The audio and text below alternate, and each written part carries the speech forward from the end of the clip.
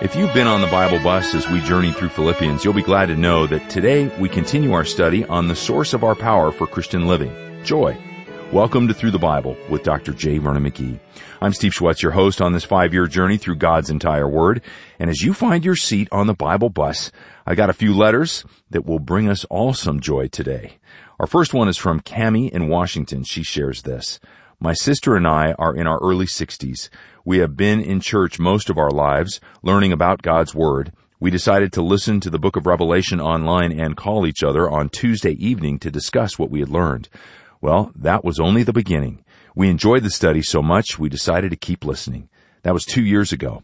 We have learned so much. Studying the Word of God every day has made a huge difference in our overall understanding of the whole Word. We plan to invite others to join our weekly Bible study. Thank you for continuing the work of Jesus Christ. Well, thanks for writing to us, Cammie. We're so glad to have you both, you and your sister, aboard, and we can't wait to see how your small group grows. Our next letter comes from Kent in Corona. He says, 6 months ago, I had never heard of Through the Bible or Dr. J. Vernon McGee. 6 months ago, I also didn't know the first thing about how to read a book of the Bible, its historical context, its structure, and the beauty of seeing Jesus hiding in plain sight for anyone to see. If only they would just look. My small group leader introduced the Book of Revelation Bible Companion study to us and encouraged us to, at the least, read a lesson each week and the Bible passage every day. That little assignment changed everything for me.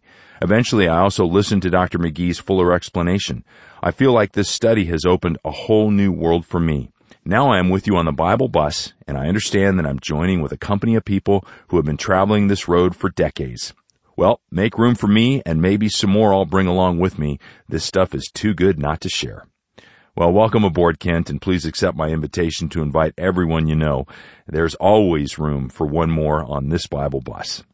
And if you'd like to download our free Bible companions that Kent referenced, specifically the one on Revelation, we'd be glad to get those to you. They're for free. Just go to ttb.org, and also the entire New Testament should be posted there for you to use and download for free. Now, here's some good news from a listener who joins us by app, and he says, I wish to share and celebrate with you, my fellow Bible bus passengers, that I have just completed my first 5-year cycle. I initially hopped aboard during the study of the Psalms after stumbling across a reference to Dr. McGee in an online Christian article. I now listen every day on the app, but I also subscribe to the podcast should for any reason I miss a day. I also flag your This Week on the Bible Bus email just to make sure I've got what I need. I am also a member of the World Prayer Team and often click on the map to find out more about the country we are praying for. It is such an encouragement to hear the stories from people in these countries and know that God's Word never returns to Him empty. Well, getting through your first 5-year cycle is certainly a great accomplishment. And as you know, the World Prayer Team is near and dear to my heart. So to those of you who haven't joined us yet, you need to go sign up today, ttb.org/pray. And together we get to pray for God's whole Word to reach His whole world. And if you too want to keep track of our travels on the Bible bus, then why don't you sign up for our This Week on the Bible Bus email at ttb.org. Our final note is actually a post. This one's on Facebook from Al. He wrote, I thank God He loved me in spite of me rejecting Him and running from Him for years. So much so, He saw to it I'd survive almost 40 years of self-destructive behavior and make it to the day I'd finally surrender to Him. It blows my mind and brings me to tears every time I think about it. Well, amen. Thanks, Al, for sharing your story with us. I said at the beginning of the program today, hearing from our listeners is one of our greatest joys. So if you haven't been in touch for a while, why don't you take the time today to contact us? You know, we'd love to hear about how God is using His Word in your life and how you're sharing it with others. You can email us, that's the easiest, biblebus@ttb.org, or write to Box 7100, Pasadena, California, 91109. In Canada, Box 25325, London, Ontario, N6C 6B1. Remember, you can also call and leave a message at 1-800-65-BIBLE, or like Al, leave a note on our Facebook page. Now, as we come to our study, let's thank God for His Word and our fellow passengers. Heavenly Father, thank You for Your Word that gives us instruction, comfort, and especially joy. Fill us with Your joy today, Lord, and help us to share it with others. In the precious name of Jesus, we ask this. Amen. We're headed now to Philippians 4 on Through the Bible with Dr. J. Vernon McGee. Now, if you have found your place, friends, at Philippians 4:4, we shall begin today. We're in the last chapter of this very wonderful epistle that has a great emphasis on Christian living. We saw in chapter 1 the philosophy. For me to live is Christ, to die is gain. And then the pattern for Christian living, let this mind be in you which was also in Christ Jesus. Then the prize for Christian living in chapter 3, I press toward the mark for the prize of the high calling of God in Christ Jesus. And you've noticed that the Lord Jesus is the very center and circumference. He is the very heart and the periphery of Christian living. Now here in chapter 4 we see the power of Christian living, and that is highlighted when we get to verse 13. I can do all things in Christ which strengtheneth me. Now we were down to verse 4, and in this first section we have the source of power. First 4 verses. Then we'll see the secret of power. Then we see the sanctuary of power, verses 8 and 9. And then from verse 10 through the remainder of this chapter, the satisfaction of power. Now we want to come here now to the 4th verse, rejoice in the Lord always. And again, I say, rejoice. Now, joy is the very source of power in Christian living. Rejoice in the Lord always. That means always. That means that regardless of the day, whether it's dark or bright, whether it's difficult or easy, whether we are facing problems and temptations, or whether we are sailing through the sky on cloud 9, whatever cloud it is, that is the thing that we're told and commanded, and this is a commandment now for believers. Rejoice in the Lord always. And again, I say it, he repeats it in case we missed it. Rejoice. Rejoice. That is something you and I can't work up from beneath. It's a fruit of the Spirit. The fruit of the Spirit is love, joy. That's the second thing. Now, there is no power in a Christian's life except through joy. A sad Christian has no power.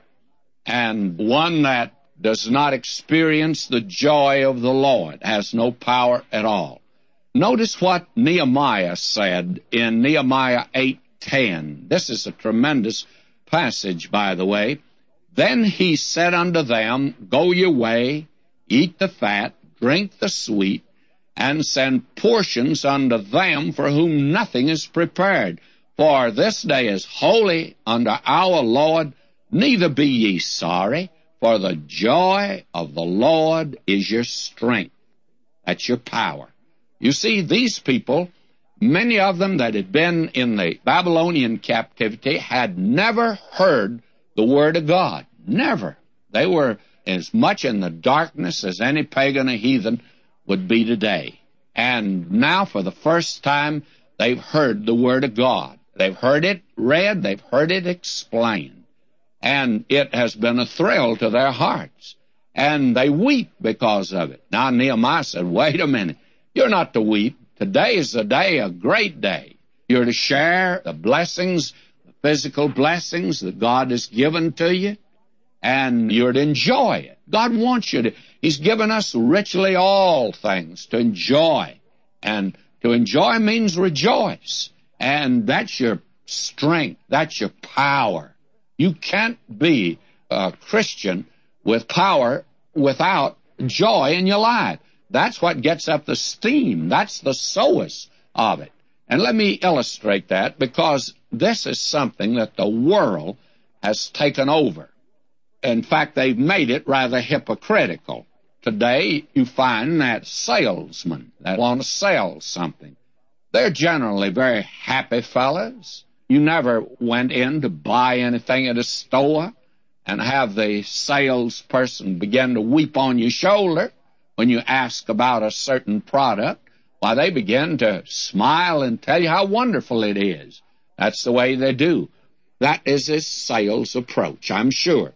But a child of God ought to have it in reality, and there'd be power in our lives if we had a little bit more joy in our lives. Fact of the matter is, the world tries to even work that up. In fact, they spend a great deal of money trying to produce joy, and they call it happiness, and they are after that. I tell you, millions of dollars are spent in nightclubs. These comedians are living like millionaires because that's what they are today. All they do is tell a few stories, and people are shelling out money. Why? They want to laugh. They want a little happiness as they go through this life.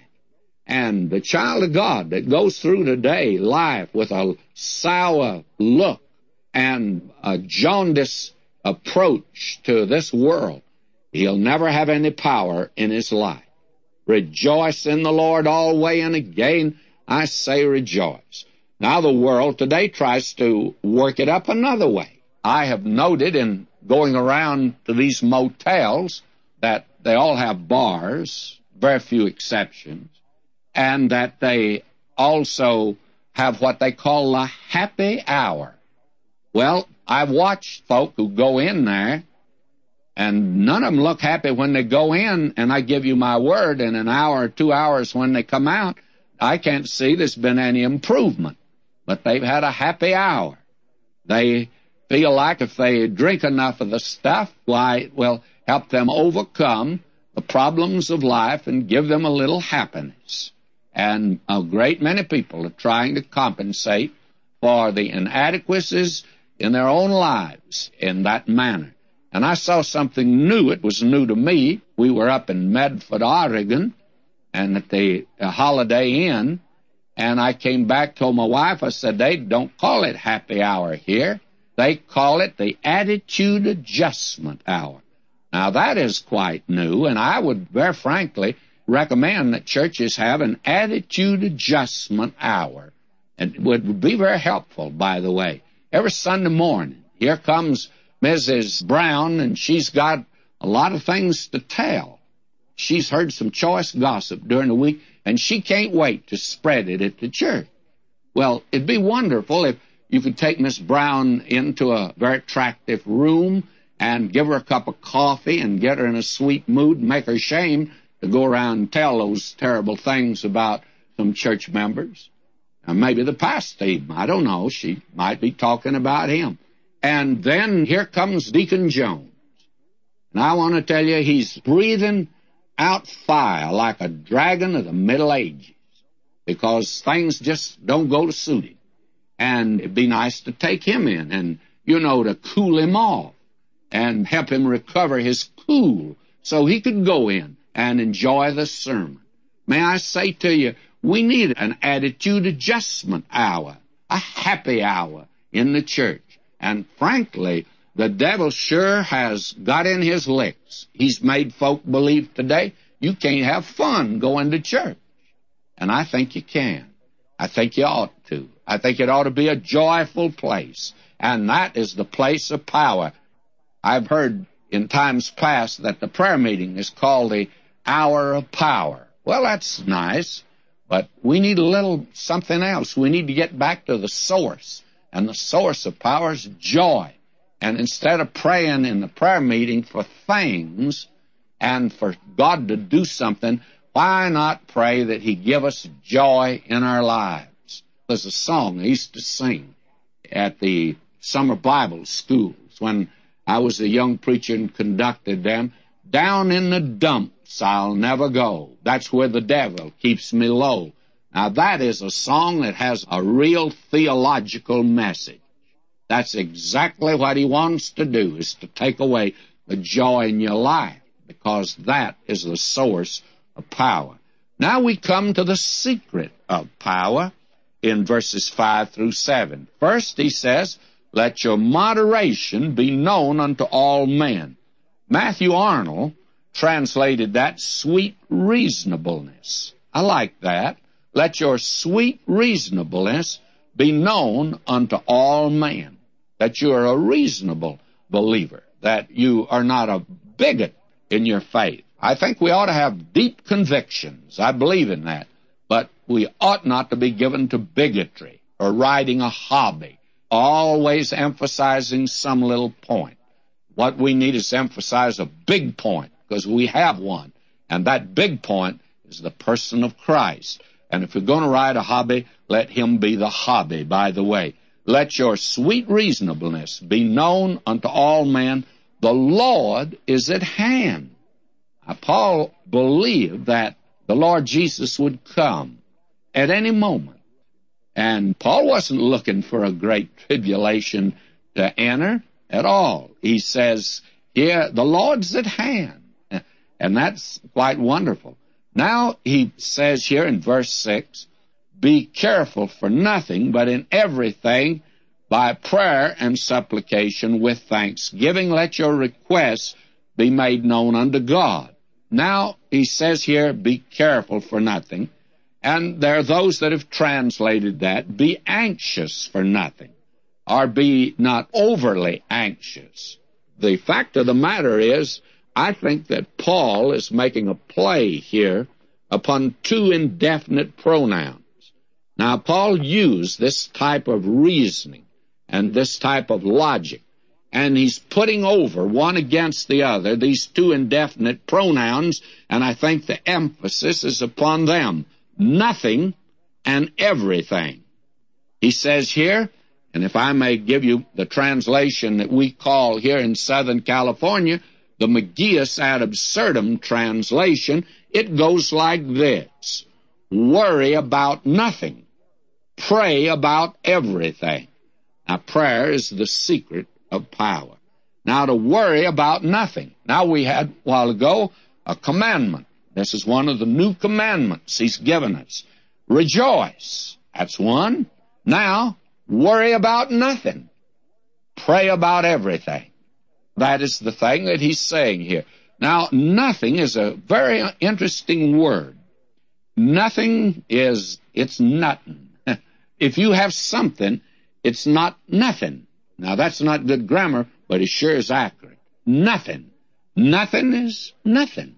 And you're to worry about nothing. Now, does that mean that we're to look at life with rose-colored glasses and that we are not to face reality, that sin is not real, sickness is not real, problems are not real, and we're to ignore them? Is that what he means? No, Paul, when he says worry about nothing, it's because we're to pray about everything. Now, nothing is the most exclusive word in the English language. It, believe me, leaves out everything. Worry about nothing. That means nothing. Now, I don't know about you, but this is a commandment I'm afraid I break. I worry. Worry about nothing, but pray about everything. And the reason that we're to worry about nothing is because we're to pray about everything. Now, that means that everything that's in a Christian's life, he ought to talk to the Lord about it. I do not think that there is anything in the Christian's life that should be left out. We should pray about everything. Someone came years ago, so I was told, to the late Dr. G. Campbell Morgan. And this dear lady said to him, Dr. Morgan, do you think we ought to pray about the little things in our lives? And Dr. Morgan, in his characteristic British manner, he said to this lady, Madam, can you mention anything in your life that's big to God? You see, when you and I say that we're going to take our big problems to God, what do you mean big problems? It's all little stuff to Him. What we call little, He wants us to bring it to Him. And what we call big, He says, bring it to Him. Pray about everything. Take it all. And I believe that a Christian ought to get in the habit of talking to God and bringing everything to Him in prayer, nothing excluded. I have attempted this on several trips I've made by car that involved several hours driving. of just inviting the Lord Jesus to go along with me. And I talked to him. I just talked to him. I tell him about Vernon McGee. I tell him things about Vernon McGee I wouldn't tell you. And I tell him everything. And I think that we ought to learn to do that. We ought to pray about everything. I think today that I'm going to conclude by sharing with you something written by Fenelon, one of the mystics of the Middle Ages. And I think this characterizes and is the thing that Paul means here when he says, pray about everything. And I'm quoting now. Tell God all that is in your heart. As one unloads one's heart, its pleasures and its pains to a dear friend. Tell him your troubles that he may comfort you. Tell him your joys that he may sober them. Tell him your longings that he may purify them. Tell him your dislikes that he may help you to conquer them. Talk to him of your temptations that he may shield you from them. Show him the wounds of your heart that he may heal them. Lay bare your indifference to good, your depraved taste for evil, your instability. Tell him how self-love makes you unjust to others, how vanity tempts you to be insincere, how pride disguises you to yourself as to others. If you thus pour out all your weaknesses, needs, troubles, there'll be no lack of what to say. You'll never exhaust the subject. It is continually being renewed. People who have no secrets from each other never want subjects of conversation. They do not weigh their words, for there is nothing to be held back. Neither do they seek for something to say. They talk out of the abundance of the heart, without consideration, just what they think. Blessed are they who attain to such familiar, unreserved intercourse with God. I carry that little clipping in my Bible and have carried it for years.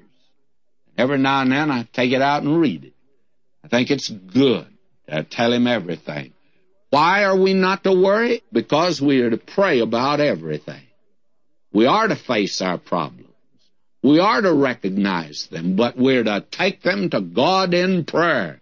These things, everything in a Christian's life is to be made a matter of prayer. Now, here is something else that is coming up. We won't be able to develop it today, but we will next time.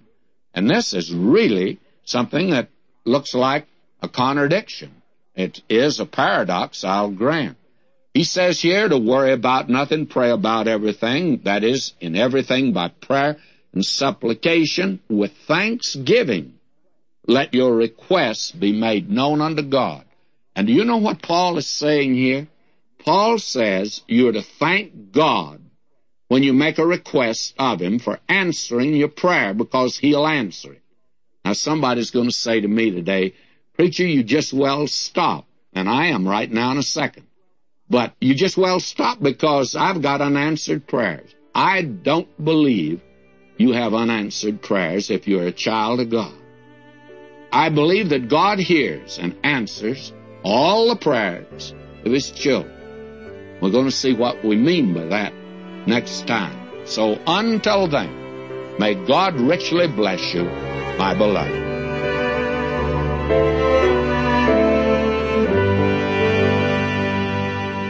If you have a sick relative, are praying for the salvation of someone you love, or are even waiting for the doors of employment to open, you need to be reminded of this truth. God hears and answers the prayers of his own.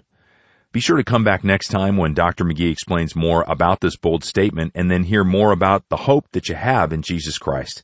Until then, if you'd like to find a resource to deepen your love and understanding of God's Word, well, head over to ttb.org. There you're going to find so many great resources, including the Bible Companions that I mentioned earlier, and then our weekly email called This Week on the Bible Bus. And while you're checking those out, don't miss our monthly newsletter. This month, it's all about Philippians. If you want to download your copy right now, you can do that, or subscribe to receive the newsletter every month, either to your mailbox or to your email. Just visit ttb.org. You can also call us 1-800-65-BIBLE. As we go, I'm Steve Schwetz, praying that you walk by faith in Jesus Christ and believe what He says is true. May you each go and be glad in the Lord. Jesus made it home, all to Him I owe. Sin had left a crimson stain, He washed it white as snow. Our story on the Bible Bus today is just one step in a 5-year journey through the entire Word of God. Come along for the ride, and you'll study both the Old Testament and New Testament, discovering God's great redemption story. Is this your story too?